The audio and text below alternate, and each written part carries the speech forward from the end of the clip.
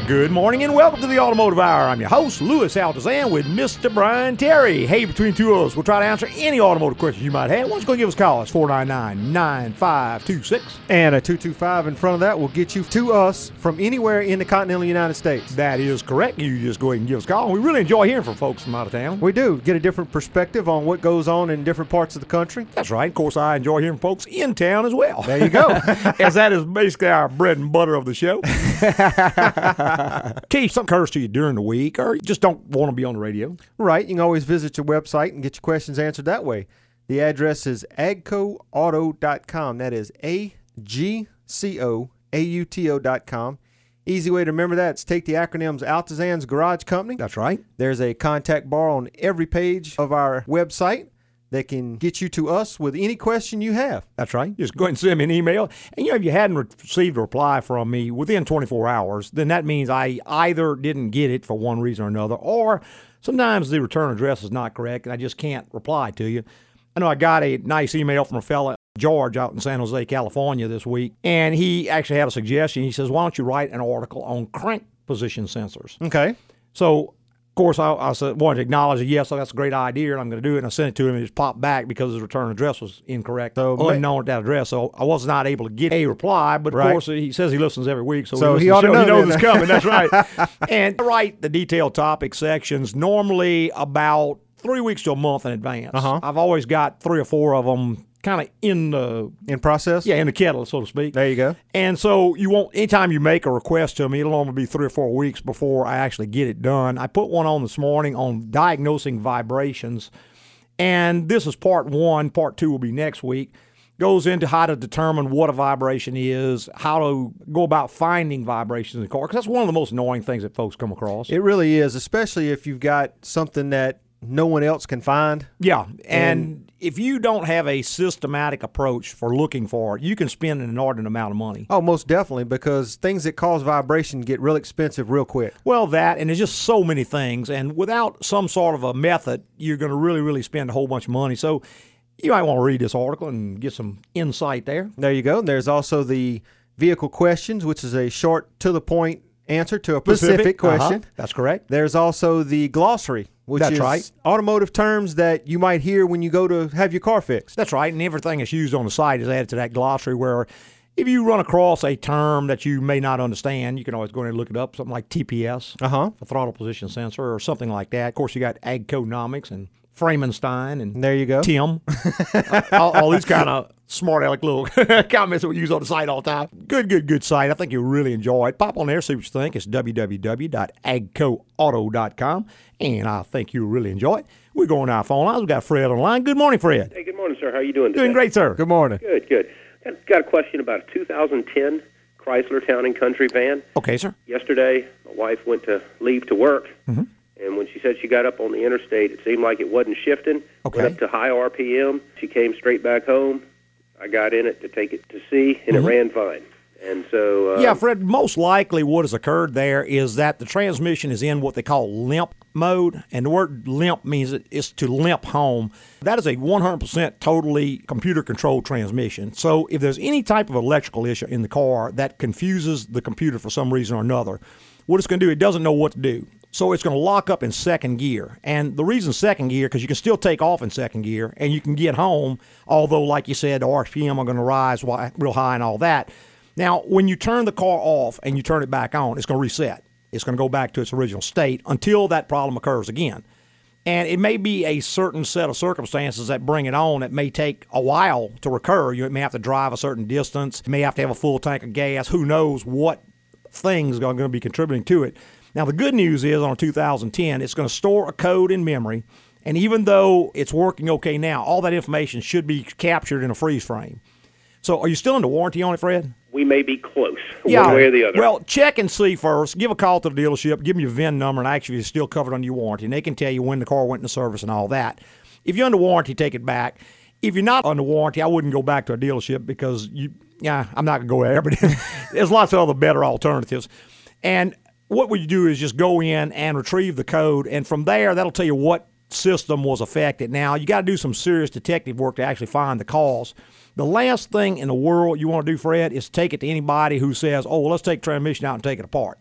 because most likely this is not going to be a transmission problem per se. It's going to be an external problem, an internal. Most likely it's going to be an electrical problem on the outside. Some of the things I've seen cause this is something like a bad throttle position sensor, something like even a bad alternator.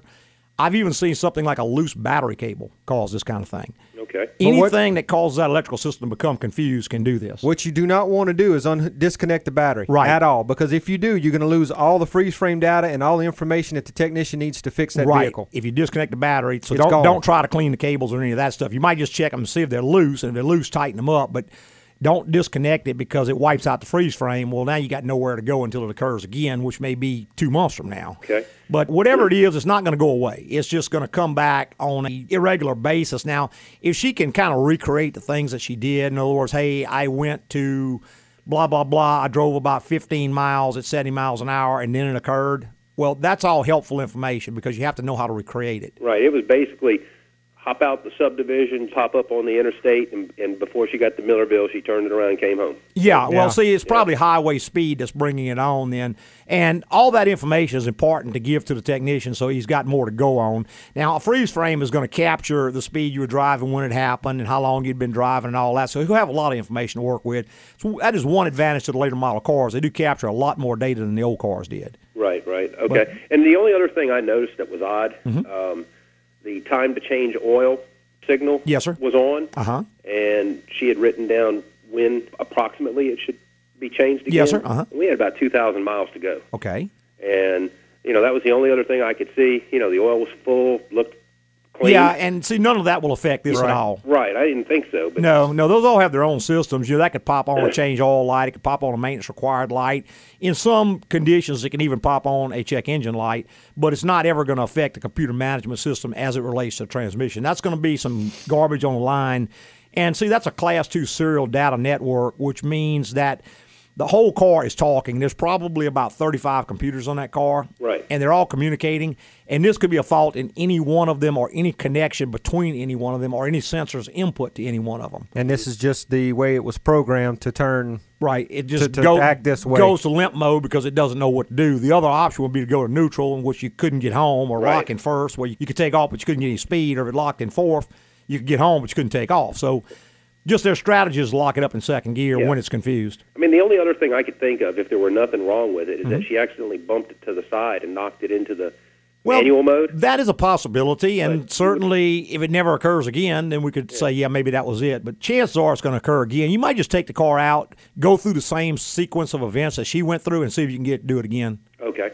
All righty? All right, sir. Thank you Okay, very Fred. much. Thanks for calling, man. Have a great day. Bye-bye. Bye. 499-9526 number. If you want to be part of the automotive hour, we'd love to have you. Okay, he says no. All righty. So one of those things that confuses folks a lot are the different strategies that cars have. And that's kind of sort of when the car takes over on its own. Uh-huh. And there are a number of sequences of events that can bring that on. One is the limp mode for the transmission. Another is an overheat strategy. Right. And that is when the car starts to overheat or thinks that it's starting to overheat. It's going to do some things. Right. It's going to start shutting cylinders down and trying to cool itself off before it overheats and destroys something. Right. It may shut the air conditioner off. I had a lady who came in one time. She says, every time I drive from here to there, my air conditioner quits working. Uh-huh. And what it was, the car was overheating. And she just wasn't noticing the temperature gauge. But when the car starts to overheat, it's going to start shutting down non-essential systems, which it considers air conditioning non-essential. But apparently that engineer wasn't raised in South Louisiana. Exactly. But it shuts that down. Then the engine may start misfiring because it's shutting down cylinders trying to pump air through the engine. Trying to cool it down. Trying to cool itself down. So there are a number of things like that, different strategies that a car can adopt to try to protect itself. Right. And when it occurs, if you're not used to it, it's sort of alarming if it's the first time you've ever seen it. Hey, we're going back to our phone lines with Mark. Good morning, Mark. Good morning. How are you doing? Doing great, sir. Good morning. Good. I have a '01 Chevy Cavalier. Uh-huh. Last week had the oil changed in it locally. Mm-hmm. And on the way home, my wife was driving and the oil light came on. So she went back. And before she could get back, the oil light went off, stayed off. And yesterday it came back on again. And the oil level is fine and everything's fine with it. The engine's running great. Just can't figure out exactly what caused Mark, that. you got to first off pay attention. Is it the all pressure light or is it the all life light? Because there's two different ones. One says change all soon, and one says something like oil pressure, it's a little picture of an oil can or something like that. You know which one it is? It's a picture of an oil can is what it is. Okay, that's the oil pressure. Right. If the oil level is full, Mark, I would suspect that we probably got the oil pressure sender unit is going bad. And that's not an uncommon thing to go bad on those cars, particularly if you got higher mileage, 100,000 or so. It does. Yeah, it's not a very expensive part. It's just a little sender unit in the oil gallery that senses the oil pressure and then sends a signal to the light to turn it on when the pressure drops. Now, when it starts to go bad, it may think that the pressure's low, even though it isn't. And it wasn't coming on before, but again, everything's got to happen sometimes. It may just be a coincidence. It could also be that when they were doing the oil change, maybe they bumped it, maybe the wire's loose on or something like that, so it doesn't mean it's necessarily bad. I would go back to the oil change place and just tell them what's happened. And the best way to get something done there, Mark, is to go back in a non-accusatory fashion because you don't have to eat any crow if it's not their fault. So just go back and, hey, guys, ever since changed the oil, I've noticed that this is happening. I'm not saying it's related, but would you mind taking a quick look? And it could be the wire got bumped. I mean, that certainly can happen. But most likely either the sensor's going bad or the wire's loose on it. Okay. Well, I was just concerned about driving with the randomly coming on and going off at no particular certain time. Yeah, and that's just kind of the way they can do. Now, you said the oil level was full. I mean, the only other thing that could occur to me is if they put the wrong oil in it, that could possibly do that. If they put a thinner oil than what goes in it, when it gets hot, it could thin out too much and bring the oil pressure down, especially if it was already a little bit low. But again, that takes 5W30, which is almost a universal oil nowadays. So I can see them. They mess up a lot, like on the Toyotas, they call for like a 0W20, or the Fords that call for 5W20. But GM is so standardized in this country, and particularly in this region, that 5W30 is almost a universal oil. If anything, they put that in the ones they shouldn't. But I really hadn't seen them not put that in the ones that should very often. For one thing, it's one of the least expensive oils, so they're probably not going to make that mistake. Right. So that's an oil pressure sender unit, yes, sir. Mm-hmm. Well, either way, sending, sender. They may call it a switch, but if you say the word oil pressure, they're going to know what you're talking about. Okay. All right. All right. Well, thank you very much. All right, Mark. Thanks for calling, man.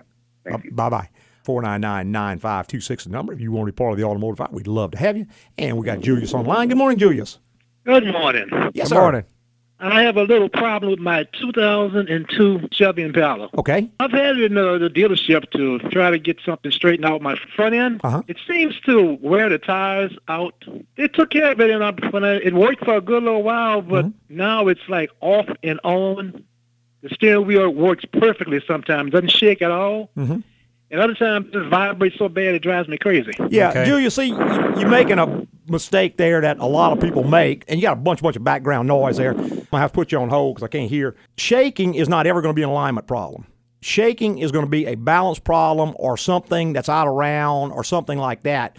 Alignment can do three things. It can pull to the right or left, it can make the steering wheel be off center, or it can wear the tires, but it can't make the car shake. Now, if you go to my website, I just put an article on this week, and there'll be another one next week on vibration, how to diagnose vibration, and all that sort of thing. But what you got is you're either going to have something like a bad tire or a bent wheel or who knows. There's all kinds of things that can shake. But the thing is, vibration is not ever going to be an alignment problem. So they can line the front end perfectly, and it may just happen to line the front end, rotate tires at the same time, so you think it went away. Next time you rotate tires, you put that one back on the front, now it starts shaking again. So I would suspect that something like that is going to be the problem. But sorry I had to cut you off. I just couldn't hear with all the background noise. If that wasn't a complete answer, just go ahead and hit me with an email, and I'll be glad to try to help you out and point you a little bit further in that direction. Hey, we're going to take a quick little break. Galen, hang on. You'll be straight up after this break. My way, take the highway, that's the best. Mike Rohn here with Baton Rouge's newest talk show, My Oh Mayan, dedicated to helping people who thought the world would end December 21st, 2012. Caller, you're on the air. Mike, I'm up the creek. So, what did you do? I maxed out all my credit cards, sold my stocks, my house, and my boat so I could travel the world before the world ended. Kept my 85 Mustang, though. Well, one thing I can recommend is to take your car in for regular maintenance at AGCO Automotive. By taking care of your car, you'll save money in the long run by not having to pay for huge repairs. And with the money you save, you can pay down some of that debt. If you want to learn more about why AGCO is the place to go, visit agcoauto.com. That's AGCOAUTO.com. There's one other big problem. I sold all my vital organs on a website in Uzbekistan, and now someone named Aziz keeps showing up on my caller ID. Well, lay low, brother. Lay low. Hey, welcome back. If you just joined us, the Automotive Hour. I'm your host, Louis Altazan, with Mr. Brian Terry. Hey, True Tools will try to answer any automotive questions you might have. Why don't you go ahead and give us a call? It's 499-9526, and that's what Galen did. Good morning, Galen. Good morning. How y'all this morning? Doing great, sir. Good morning.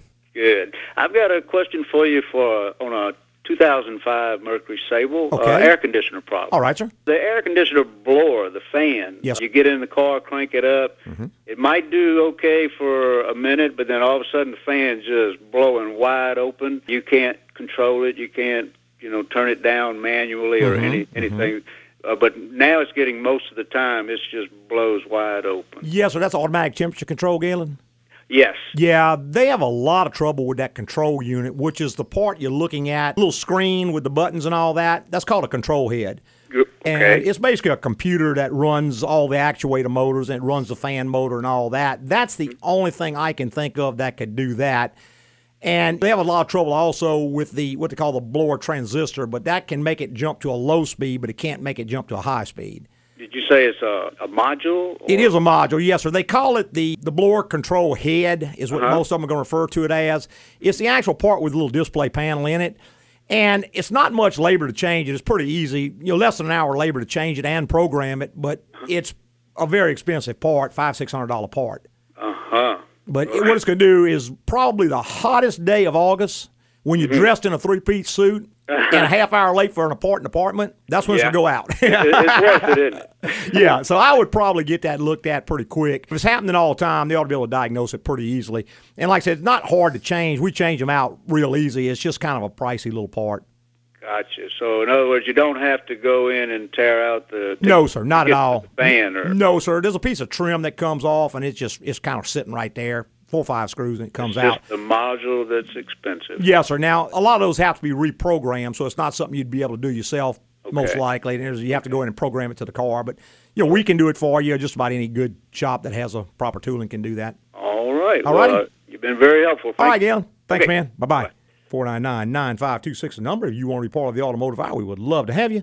We're going back to our lines with Mike. Good morning, Mike. Yes, sir. I've got a 96 C28. Okay. And it's got a lot of money into it. Uh-huh. And it's got a fresh motor. The motor's got about 10,000 on it, and with the LT1. Mm-hmm. And it's starting to run hotter. I've got the low temperature thermostat in it. It used to run, about 140, maybe 150. And now that's way, way too cold, Mike. Right. That will destroy that engine. That engine's got to run up close to 190. That's the thing. Now it does, but it's running even hotter than that. It's not overheating, but it's running most everything. The only thing stock is the bottom end, but it's all fresh. Yeah, now it's running about 190 to 200 now, Mike. Yes, sir, but I should put a real temperature gauge on it rather than the one in the dash. But it's running just on the verge of in the red on the temperature gauge, so it's running probably about. That's a lot hotter. That's 230-ish or so. That engine, the LT1, is kind of a strange cooling system. It flows backwards from every other small block. Mm-hmm. So there's a number of things, Mike. When you want to diagnose an overheating problem, the first thing you have to know is when does it overheat, and that's crucial. It overheats when I'm driving, but cools off when I'm sitting still. Okay, here you go. Perfect. Mike, when it overheats sitting still, then you enter an airflow type issue, that kind of thing. When it overheats when you're driving and then cools down when you come to a stop, you've got a capacity issue. In other words, you're making more heat than the cooling system can get rid of. Mm-hmm. There's a few things that can do that. Number one, and these is not in any particular order, but number one would be something like a radiator that is partially plugged up. In other words, when you start generating more heat, it can't deal with it. So it's going to start overheating. You come to an idle, your heat load drops way down so it can keep up with it and it'll cool back down. A second one would be something like a thermostat that's partially stuck shut. In other words, it can flow enough water at an idle, but it can't flow enough when it's loaded up. The third one, and this is the one you're not going to want to hear, but a blown or leaking head gasket or cracked cylinder head will do exactly the same thing. Oh, man, I hope not. Yeah, because at an idle, you're not going to have nearly as much heat load. When you start loading it up, the compression starts leaking out and gets into the coolant, and it'll just really go up pretty fast. Now, the LT1 is probably the only small block Chevrolet that ever had a problem with that. When they reversed that cooling for whatever reason, they kind of screwed it up because, from 1955 to 1999, I can't say that I've changed 3 head gaskets on V8 Chevrolets. The LT1 is the exception. We probably changed 4 dozen of those. So if the car's ever been overheated, it can definitely blow a head gasket like that. Or if a lot of other things can cause that. Something like timing too far advanced can bring the cylinder head pressures too high. If you get the engine hopped up a bit with a cam and maybe some bigger pistons, can definitely end up with those kinds of problems. But there are some tests you can run. I would have it checked for hydrocarbons in the coolant. If it comes back positive for hydrocarbons, then the head's got to come off. Right. It still runs great. Right, Yeah, it's it will. going to. It will. Yeah, it will. It has nothing to do with it. People tell me that all the time. Well, it can't have a blown head gasket because it's not water and all. Well, that's one thing that happens, but not the only thing. Or, well, it still runs good. Okay, fine, it can. But it can have a cracked head and still get compression into the coolant and overheat, even though it runs fine. That's not going to affect the way it runs. Now, heads are ported and polished. I don't mean to interrupt you, but does that mean they would water jackets in them, open up the water ports? It could. Hold on one second. I got to take a quick little break, but I'll get to you right after this break. Hang on. Okay. 499-9526 is the number. If you want to be part of the Automotive Hour, we're going to take a quick little break and be right back with more. Mike Rohn here with Baton Rouge's newest talk show, My Oh Mayan, dedicated to helping people who thought the world would end December 21st, 2012. Caller, you're on the air. Mike, I really thought the world was going to end. So, what did you do? You see, Mike, I quit work and streaked through the cafeteria. I maxed out my credit cards, my grass is waist high, and I can't find my dog. I think the lion I bought might have eaten him. And my car won't run. Well, first, take your car into AGCO Automotive so it'll get fixed right the first time. Then, take it in for regular maintenance to save money in the long run by keeping your car in good shape and operating at the lowest overall cost. If you want to learn more about why AGCO is the place to go, visit agcoauto.com. That's AGCOAUTO.com. Well, Mike, there is one more thing. My neighbor DVRs C-SPAN, and I promised I'd spend Sunday afternoons watching it with him. Now, I wish the world really would end.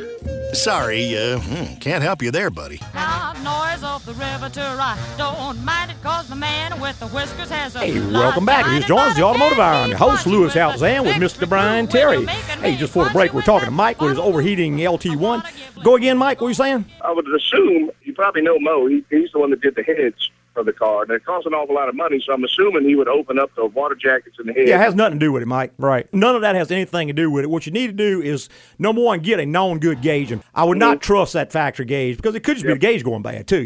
Not likely, but you got to rule that out first. Second thing, get a hydrocarbon test. Now, if it comes back from hydrocarbons, then it don't matter who did what or when. Right. It's irrelevant. You got hydrocarbons in the coolant, you could destroy the engine. But there's all kinds of things that can cause that. Like I said, if it's been running 150 degrees, that's way, way too cold for that engine. That in itself can cause pre-ignition, which can run your cylinder pressure sky high and can blow a head gasket. So who did what when don't make any difference. We just got to find out what's wrong and fix it. So the answer's still the same. You need to get a hydrocarbon test done on it. Now, a negative test does not necessarily mean it's okay. A positive test means it's definitely bad. Right. But it can give a false negative, and it can still be blown and not show. So in that case, you have to do some more different tests, more involved testing and stuff like that. And I'm not saying that's the problem. That's just one of the things. Yeah, that certainly could be the worst. That'd be, probably the worst case. So, check and make sure that your radiator's not restricted. You can do that with a infrared type thermostat. Shoot an inlet temperature and an outlet temperature on your radiator and go over that whole radiator and see if you can find hot or cold spots in it. That's one way our radiator shop can do that for you. Make sure your thermostat is opening fully. That would be another thing that could cause it. Even in rare instances, I've seen a water pump impeller come loose or something like that, but that would be kind of really, really grasping for straws. So I would probably look at those things. Go to my website, Mike, and just key in the word head gasket in the search bar, and there's 4 or 5 real good articles on head gaskets. Make you understand a whole lot more about them. Okay. All righty? I appreciate it. Okay, man, thank you. Bye-bye. 499-9526 number. If you want to be part of the Automotive Hour, we'd love to have you. And we got Kevin on the line. Good morning, Kevin. Good morning. How you doing? Doing great, sir. Good morning. I have a 04 Chevrolet Suburban. Okay. That when the tank is low, when the fuel tank is low, not necessarily the light on, and I leave it sit up for 2 days, maybe 3 days. When I go to start it, it takes a while to start, like it's losing a prime maybe in the line. Yeah, Kevin, that's a regular gas engine. Yeah. First thing I'm going to do is scold you. Yeah, you're supposed to let it get that low. That will definitely destroy a fuel pump. But that notwithstanding, chances are it's, like you said, either the pump is draining back to the tank because it doesn't have enough head pressure on it. The pump may be just a little weak and it's having to work just way too hard because it's running out of gas, basically. But I would never, ever, ever let that thing get below about a quarter of a tank. Yeah. People running tanks low like that has made me a rich man. That destroys a fuel pump. Not only that, but if you got any contamination in your tank, which 90% of them do have some contamination, when it's low, the layer of contamination becomes a much larger percentage of the total available fuel. So you could get a lot of issues with that. Not only that, but that fuel in that tank helps keep that pump cool. That's right. Makes it run cool. So when the fuel is low, the temperature of the pump is hotter, makes it work harder. And it doesn't have head pressure to give it an extra boost. So, yeah, I think the short answer would be quit doing that. Go ahead and fill it up. When it gets to a quarter tank, just consider it empty and fill it up. The longer answer is most likely you're going to be into a fuel pump at some point in time, and that might be tomorrow, that might be 2 years from now. And one way you can kind of verify that is the next 2 or 3 days when you go to crank it back up, instead of cranking it, just turn the key to the run position, turn it off, turn it back on, turn it off, turn it back on, wait about 5 or 10 seconds between each cycle, and then crank it and see if it cranks right up. If it does, then you know you're into a fuel issue with it. Yeah, because each time you cycle the ignition, the pump will run for 1 second, but it only runs for a second if it doesn't see the crank sensor turning. So each time you do that, you're basically priming the pump. And if that allows it to start easily, then we know we're into a fuel pump problem. Okay, then I got one more thing. It just might be a long shot for you to Go answer. ahead, man. When I started driving my Suburban, as soon as I take off, within the first 5 miles an hour or so, I hear like a knocking, and I'm kind of feeling it in the steering column. Yeah, that's real common. I do not hear that after I'm going down the road or anything. It's just when I very start, I'm hearing a knocking like something maybe is loose. I'm going to tell you, Kevin, the most common thing on a Suburban by a wide measure is what they call the intermediate steering shaft. And, I mean, that is so common that I would say 90% of all Suburbans do it to one degree or another. It's a shaft that hooks from the base of the steering column to the steering gearbox, and it's got a slip joint in it because the box is on the frame and the column's on the body, and they move relative to each other. So what happens is that when you start to roll, the body starts to rock a little bit. That's got to plunge in and out, which is what it's supposed to do. But they get dry and they start popping, and it's like pop, pop, pop, pop, pop, pop, and it feels like slacking the steering wheel, but it's not. You feel like the steering wheel's kind of wobbling. You'll feel it at real low speed, like maybe parking lot rolling 4 or 5 miles an hour is when you really feel it. Get up faster, you don't feel it because it drones out. It's just too fast for you to feel anymore. But that is by far the most common thing.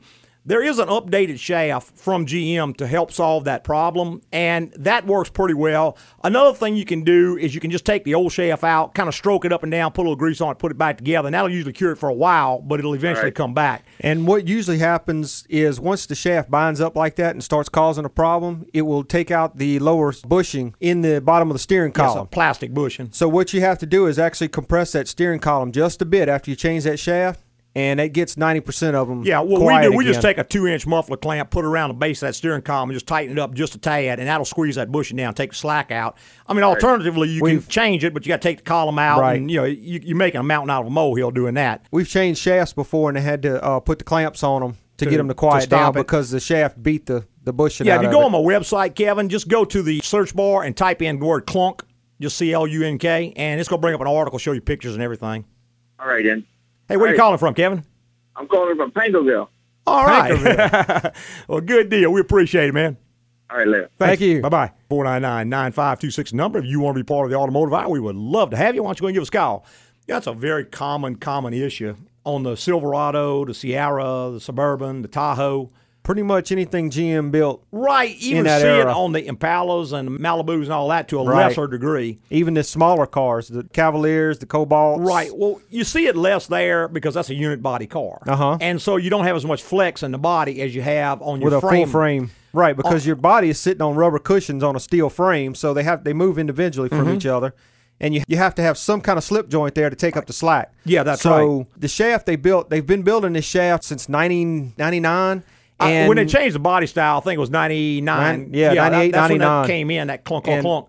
They've been building it ever since and had trouble with it ever since. Yeah, I think they revised it about 3 times. Looked like the latest revision may have solved the problem. Ford Taurus used to have that same issue way back in the 80s, but not to nearly the same degree. But I can remember doing those way back in the 1980s. We had that popping noise. It was the same. And you usually hear it when you're rolling slow in the parking lot with a little bit of pressure on the steering wheel. Just hand pressure. It sounds like a loose shock. It does. And some people think it's slacking the steering. Right, because you can actually feel it in the steering wheel. You can feel the steering wheel kind of rocking in your hand. Right. But not. It's actually this intermediate steering shaft. And it's fairly easy fix. I don't know. What's it, about an hour job to change? Depending on the vehicle. Yeah. Cars are harder than the cars. trucks. The cars are a little tougher to do, but the trucks are fairly easy. Mm-hmm. Not too much labor involved. That's right. We've put the new ones in and have had pretty good success. At least we've never had any come back after we've changed them out. Right. Their first fix was to grease it. They came out with a kit and a special grease to put in it. And that you just take them out and really repack them and all. put them together, and they'd last 6-7 months maybe, and then they would quit working again. They'd start making noise. That's right. That just didn't really work out very well at all. Hey, going back to our phone lines, Richard. Good morning, Richard. Good morning. How you doing? Doing great, sir. Good morning. Quick question. My wife has a 2006 Honda CR-V. Mm-hmm. We've never had radiator flushed out. Okay. Coolant put in. Do you think we've done any damage? 6 or 7 years? Yeah, probably have. Some, but whether to a it's not irreversible, I mean, the damage is, but you can head off further damage by going ahead and doing it now. And that has to be done properly, Richard. Coolant, I guess, outside blue sky estimate is about 5 years. That's what Honda claims, and I think that's really overrated. But don't ever go past that. Now, have you done damage? Yeah, because the pH is going to be low. It's becoming acidic. It's attacking the aluminum in the system. Is it an insurmountable problem right now? Probably not. If you let it go until it blows a head gasket or until the radiator goes out or something, then yeah, probably so. I mean, you can literally total the car with that. So I would definitely get it in, get that changed. You need someone who knows what they're doing, because it may sound like a simple, but it's not really simple at all. You have to drain the radiator and drain the engine block, and you have to use distilled water. Now, you said it's 2006. Right. That actually takes a special pre-mixed blue coolant, so you don't have to worry about the distilled water. It's Honda Type 2. Yeah, Honda Type 2 blue coolant. It's already mixed, so you have to dump that in. It makes it a little bit easier. But, yeah, I would get that done very, very soon. Great. Well, I certainly appreciate it. All right, Richard. All right, sir. Thank you. Thanks, man. Bye-bye. 499-9526, the number. If you want to be part of the Automotive Hour, we're going to try Rory again. Good morning, Rory. Hey, good morning. How are y'all? I'm great, good sir. Good morning. Question I have is I have a 1998 Nissan Maxima, and what I've been experiencing lately with my fan blower for the air conditioning is whenever I get in the car and go to start it, everything starts up fine except my fan blower won't blow. Okay. And all the knobs and switches are all on. And I'll drive for a little bit, then it'll come on, and it'll never go off once it's on, but it's always hit and miss when I start the car. Whether yes, it's sir. blowing again. Okay. Yeah, Rory, there's actually a little part in there called a blower transistor, and that is the part, it's a little electronic relay type thing that makes the speeds. Yes. And it's almost always going to be in that area. I mean, it's possible a bad blower motor could do it as well, but that would be a lot rarer occurrence. What I would do, you pretty handy, Rory? Yeah, actually, I do a lot of work on my car myself. Yeah, what you need to do, get a voltmeter, and next time you get ready to start up, take your voltmeter and hook one lead to ground and go to the lead that goes onto the blower motor and back probe that lead. So when you back probe it, you can get the voltage while it's still hooked up. Okay. Turn your switch on to start the car and see if you got voltage at the blower motor. Now, if you got 12 volts at the motor and it's not coming on, then we're into a blower motor. More likely there won't be any voltage there, in which case you back into the transistor. So that's just kind of a cheap, easy way you can determine which one it is. Okay. All righty? Appreciate it. Hey, man, All right, thank you. Bye-bye. Thank you. All right, 499-9526 number. If you want to be part of the Automotive Hour, we'd love to have you. And we've got Steve online. Good morning, Steve. Hey, guys. How's it going? Doing great, Good morning. Hey, Lewis, I've got a 96 Buick Century, and, man, it's so frustrating. When I turn the windshield wipers on and I go to turn them off, they keep running, and I actually have to shut the engine off to get them to shut off. Yes, sir. Steve, that is almost always going to be inside the wiper motor. There's a part in there called a park cam. And what a park cam is, it's a little mechanical cam that turns. And the reason it's in there, Steve, is because if you turn them off with the wipers halfway across your windshield, you want them to go all the way down and park. Yeah. So this retains power. It overrides the switch and retains power until the wiper gets to the lower position. Now, if that park cam switch goes bad, the wiper comes all the way down, but it doesn't see it down, so it just goes to the next cycle and comes back up. And it just runs on and on and on and on and on. I can't tell you how many times I've seen people change wiper switches for that. Keep changing the wiper switch. That's not ever going to be the problem. Almost every time, that's going to be it. And it's a pretty simple test. If you want to bring it into a shop, they could test that for you, verify it. If you just want a shot in the dark, I would say change the wiper motor. But I'd say probably 90% chance that's going to fix it. Oh, okay. Okay. Yeah, well. Switch is non-replaceable. You can't change just the switch. It's inside the motor. Oh, okay. Okay. Okay, well, don't sound like that's what you wanted to hear. Or you could live with it, either way. It's not going to hurt other than that. Go to our website and just type in the word windshield wiper in the search bar, and it's going to bring up an article and show you exactly how it works and give you a lot better understanding. Even shows you a wiring diagram. Oh, okay. All righty? Okay, thanks. Okay, all man, right, thank you. Bye-bye. Right. Going back to our phone lines, we've got Collin on the line. Good morning, Collin. Good morning, sir. Thank you for taking my call. Yes, sir. Enjoy your show. Yes, sir. I heard you talking about the distilled water. I just had water change in a F-150 Ford 2010. They told me it didn't make any difference. Oh, Lord. Oh, no. Yeah, well, tell them to talk to Ford about that. Yeah. That's critical, Collin, and you want to make sure they put the right coolant as well, because usually anybody tells you how to put the wrong coolant in there. They probably put the green stuff. That takes a yellow coolant, which is called VC7B, which is a motorcraft coolant. So go out there when it's cold and take the cap off, look inside, see if you got yellow coolant in it. If you don't have yellow coolant, man, you need to get that you may have to draw, somebody else. You have to drain it all out. You may have to draw a little bit of it out so you can see it like in a clear tube or something, because if you look into the radiator, the yellow coolant and water kind of look the same once they're inside the radiator. You can wait, that one's got an overflow cap, degas bottle, on the driver's side, I believe. You can take the cap off. You should be able to look into that one and see if it's yellow or green. Yeah, see, city water, Collin, has a lot of things in it that you don't want in the cooling system. I mean, it's got chlorine, it's got fluoride, it's got silicates in it, it's got all kind of minerals in it, and every one of those will attack the aluminum. See, that engine's got a pile of aluminum components in it. The radiator, the heater core, and an intake manifold, the cylinder heads, all aluminum. Aluminum's a highly reactive metal. And so when you start sticking city water in there, you're setting up a corrosion problem that's going to really eat you alive down the road. So if it's yellow, leave it or just change it? No, I would change it anyway if they put regular water in it. If it's not yellow, then you got a double problem. And you need to get all of it out. Yeah, every bit of it, engine block and radiator. Okay, sir. I sure appreciate you. All right. Hey, where are you calling from, Collin? Dental Springs. Okay, good deal. Appreciate you, man. Thank you. Thank you, sir. Bye-bye. 499-9526 number. If you want to be part of the automotive, I would love to have you. That's something we hadn't talked about recently, I guess, in the last several shows. Is the use of distilled water in a radiator versus city water. City water, yeah. Right. And I've seen some cars actually have a decal under the hood now with a picture of a little faucet with a circle around and X through it. Exactly. Back in the day when engines were cast iron and cylinder heads were cast iron and radiators were copper, it probably wasn't good then, but it was not as harmful. Right. It didn't have as many metals to attack. Yeah, now you've got dissimilar metals. You've got a lot of aluminum. Aluminum is a highly reactive metal. So if you get a corrosive liquid and some heat in a highly reactive metal. And some air. Yeah, a little bit of oxygen. Now you got a battery. That's it. And what it's doing is it's taking parts of the cooling system, turning them into an anode, other parts turning them into a cathode, and it's going to dissolve your entire cooling system. Right.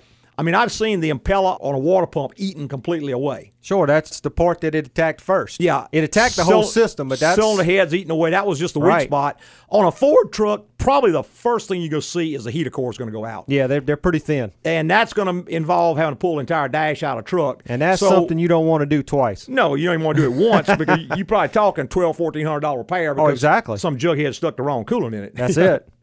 Let's go back to our phone lines with Pat. Good morning, Pat. Hey, good morning. Yes, good morning. Hey, I got a 2003 Dodge Hemi.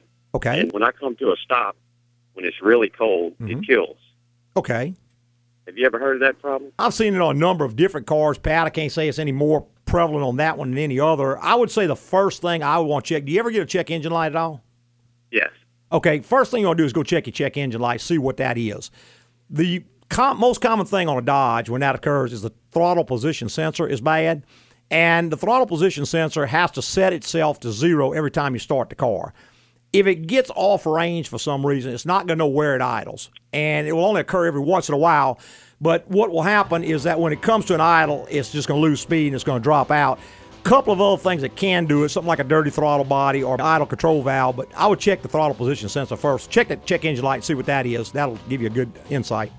Okay. Have you ever heard of it happening only when it's freezing cold? Yes, like sir. It does Yes, sir. Right. Yes, sir. Mm-hmm. Yeah, because it just has to idle higher whenever it's cold than it would any other time. Oh, I got you. All righty? I appreciate it. Thanks, man. Bye-bye. All right, one more quick little break. Be right back with the Automotive Hour. Mike Rohn here with Baton Rouge's newest talk show, My Oh Mayan, dedicated to helping people who thought the world would end December 21st, 2012. We have an anonymous caller here from the D.C. area. You're on the air. Yes, Mike. I have some serious debt issues. Okay. Let's say I'm in charge of this really big company, and we have this deficit. You know, I thought with the world ending, we'd be okay, but That didn't happen, and I need some cash. I maxed out all my credit cards, but that barely made a dent. Well, it sounds like you need to be on a strict budget. And the first thing I tell you is to make sure you're not wasting money on big-time car repairs. Regular preventative maintenance with AGCO Automotive is the key to saving money in the long run and a good way to pay off debt. If you want to learn more about why AGCO is the place to go, visit agcoauto.com. That's AGCOAUTO.com. Any other advice? You should look into selling your house and downsizing. I don't think I'm allowed to do that. Hey, welcome back to the final segment of the Automotive Hour. I'm your host, Louis Altazan, president of AGCO Automotive. Got our lead tech, Mr. Brian Terry, right here in the co-pilot seat. Hey, between two of us, try to answer any automotive questions you might have. Why don't you go ahead and give us a call? It's 499-9526. Of course, outside of our calling area. You can always use a 225 in front of that number. That will get you here. And should you happen not to want to call or maybe think of something after the show goes off the air today, you can get your questions answered at our website. The address is www.agcoauto.com. That is AGCOAUTO.com. You can use the acronyms Altazan's Garage Company and get you to our site. There's a good company. A good company. Okay, I can go with that. Either way. There's a contact bar on every page. You can send Lewis an email any time of the day or night. That's right. And if you click on podcast, you're going to see a little stopwatch over to your left-hand side, and it says time remaining to the Automotive Hour or something like that. It's a countdown. Uh-huh. And it starts out right after the show goes off the air. It's 6 days and 24 hours. Anyway, it counts down, and when it gets down to 1 hour, if you will click on that little stopwatch, it will bring you to a live feed of the show. So if you're out of town, out of state, out of the country, you can actually click on that. It will bring you to a live feed, which is courtesy of iHeartRadio. That's great. And that way you can actually listen in live. And if you want to call in, you can do that so you can help kind of participate in the show. That'll work. Yeah, we always like when folks do that. You know, a couple of weeks ago, we had Aaron call us from St. Joseph, Minnesota. And, of course, Aaron won a T-shirt that week, so he emailed the other day and sent me a nice little pamphlet. I didn't realize it was a car that was actually built in St. Joseph, Minnesota. Really? What they call a PAN. Okay. P-A-N. Never heard of it. Yeah, it's just one of those cars. You know, it was a good car and all, but had a little bit of shenanigans about the investors and one thing and another. Okay. Ended up going under. Could have probably been, might be like a Chevrolet or Ford today, you know? Yeah, we talking 1919? 1919, that's wow. correct. And anyway, he asked how he could upload a photo of himself with his AGCO T-shirt on. And the easiest way to do that, if you're registered on the site, you have to be registered because I have to make sure you're a real person and not a spam bot. But if you're registered on the site, just log in. When you go to the client testimonial section, if you click on any picture, in the up-hand corner, you'll see upload an image. And you click on that and it'll let you upload the images. And that registration is free. Doesn't cost you a thing in the world. Doesn't take any time at all. You can actually log on with your Facebook or your Google or your Yahoo or your Windows Live password as well. You don't have to make up another one. Just go to social login. You can log in any of those. But if you're logged in, you'll get that option. If you're not logged in, it won't appear to you. So, but that's the way you can actually send an image to me, and I really appreciate it when you do that. And we will get those put on the site. That's right. And we're going back to our phone lines with Larry. Good morning, Larry. Hi. Yes, sir. I have a 2007 Chevy Duramax truck. Okay. And I was wondering on that information center where it gives you the percentage of your oil before you need an oil change. Yes, sir. Uh-huh. Are those things accurate? Because I generally change my oil about every 5,000 miles. Yeah, Larry, those things are notoriously inaccurate. I've got one on my truck, and I change my oil every 3,000 miles because I do a lot of short trips. But I don't reset it, and I just watch it. And that thing doesn't come on to almost 10,000 miles. I know. And I'm doing little short trips. My longest trip is probably 3 miles, which is ludicrous. So, yeah, I wouldn't pay much attention to that. Larry, the best way to change your oil, if you go to my website and just type in change oil, it'll take you to an article. And see, miles are really not a reliable indicator. I know we've used it for years and years and years, but miles are inaccurate for oil changes. For instance, if I get in my car and I drive from here to New York, I probably put 3,000 miles in my car, but my oil looks like brand new because it's been operating at highway speed. It's not hurt at all. And if I do that 5 times, you know, I've got who knows how many miles, but my oil's still good. But now, if you're like me and you get in the car, you go 3 miles, you shut it off, it sits there half a day, you turn it back on, you go 3 miles home, man, at 3,000 miles, that oil is totally contaminated and breaking down. All right, that is severe service. Severe service. So just going by miles without considering the way you drive is sort of irresponsible. It's going to lead you down the wrong road. So go in there and read that article, and that's going to tell you a better way to change oil. And those indicators are notoriously inaccurate. You got to remember, the guy who programs that thing is in the business of selling new cars. What about, is it worth it for me to use synthetic over regular oil? or is that covered in the article also? Well, it goes into synthetic and all. Synthetic is not going to last any longer, Larry. That's a misconception. Synthetic will give you better protection. Synthetic has a lot of benefits, but synthetic oil is a much better cleaner than regular oil. So it gets dirty faster than regular oil does. I would not ever go with a synthetic with the thought that it was going to make me go longer. If I want to use synthetic for a number of reasons, that's great. If the car calls for it, that's great. But I wouldn't go in for that reason. What I would prefer to see you do is use a conventional oil and change it more often. And, of course, on that one, I think that's going to take 15W40 anyway, something like Delo or Rotella or whatever you use in it. Yeah, as long as you got that in there, you're going to be good. And it holds, 8, 10 quarts of oil? Yeah, it holds a lot of oil anyway. So, but, yeah, I would go in there, get a good understanding of conditions, determine what your driving conditions are, and change your oil based on that. Forget about that oil life monitor. That thing it's going to lead you wrong, man. Okay, that's what I have been ignoring it, but with the cost of everything going up, I was going, well, I wonder if I can start going by it. Well, and see, that's kind of false economy because what happens, you save a few dollars on oil changes, but then you have to change the rear main seal. Okay. And that diesel is probably $1,000 deal because you got oil pouring out because the seal's gotten hard because all the plasticizers and all that keep the seals pliable have gone away. It's not going to burn up the engine. The oil will still be lubricating. But all the things that oil does, like cleaning and protecting and anti-foam agents and all that, go away. And you'll never save enough money doing that to pay for the first repair. No, not ever. I mean, even something like an oil pan gasket start leaking is a fortune on that vehicle. Right, I know. All right. Everything's a fortune. Thank you very much. Thank you, man. Bye-bye. Well, I tell you, we are just out of time. That's it. Tell everybody how much we appreciate them listening this morning and every Saturday morning on Automotive Hour. I'd like to thank all our podcasters for listening this week and every week. Tell your friends, go to iTunes and give us a written rating. Yeah, we really appreciate when you do that. That moves us up in the ratings and also makes our day. That's it. Makes us easier to find. It makes it easier to get along with, too. Hey, preceding was opinion based on our experience in the automotive industry. Have a great weekend.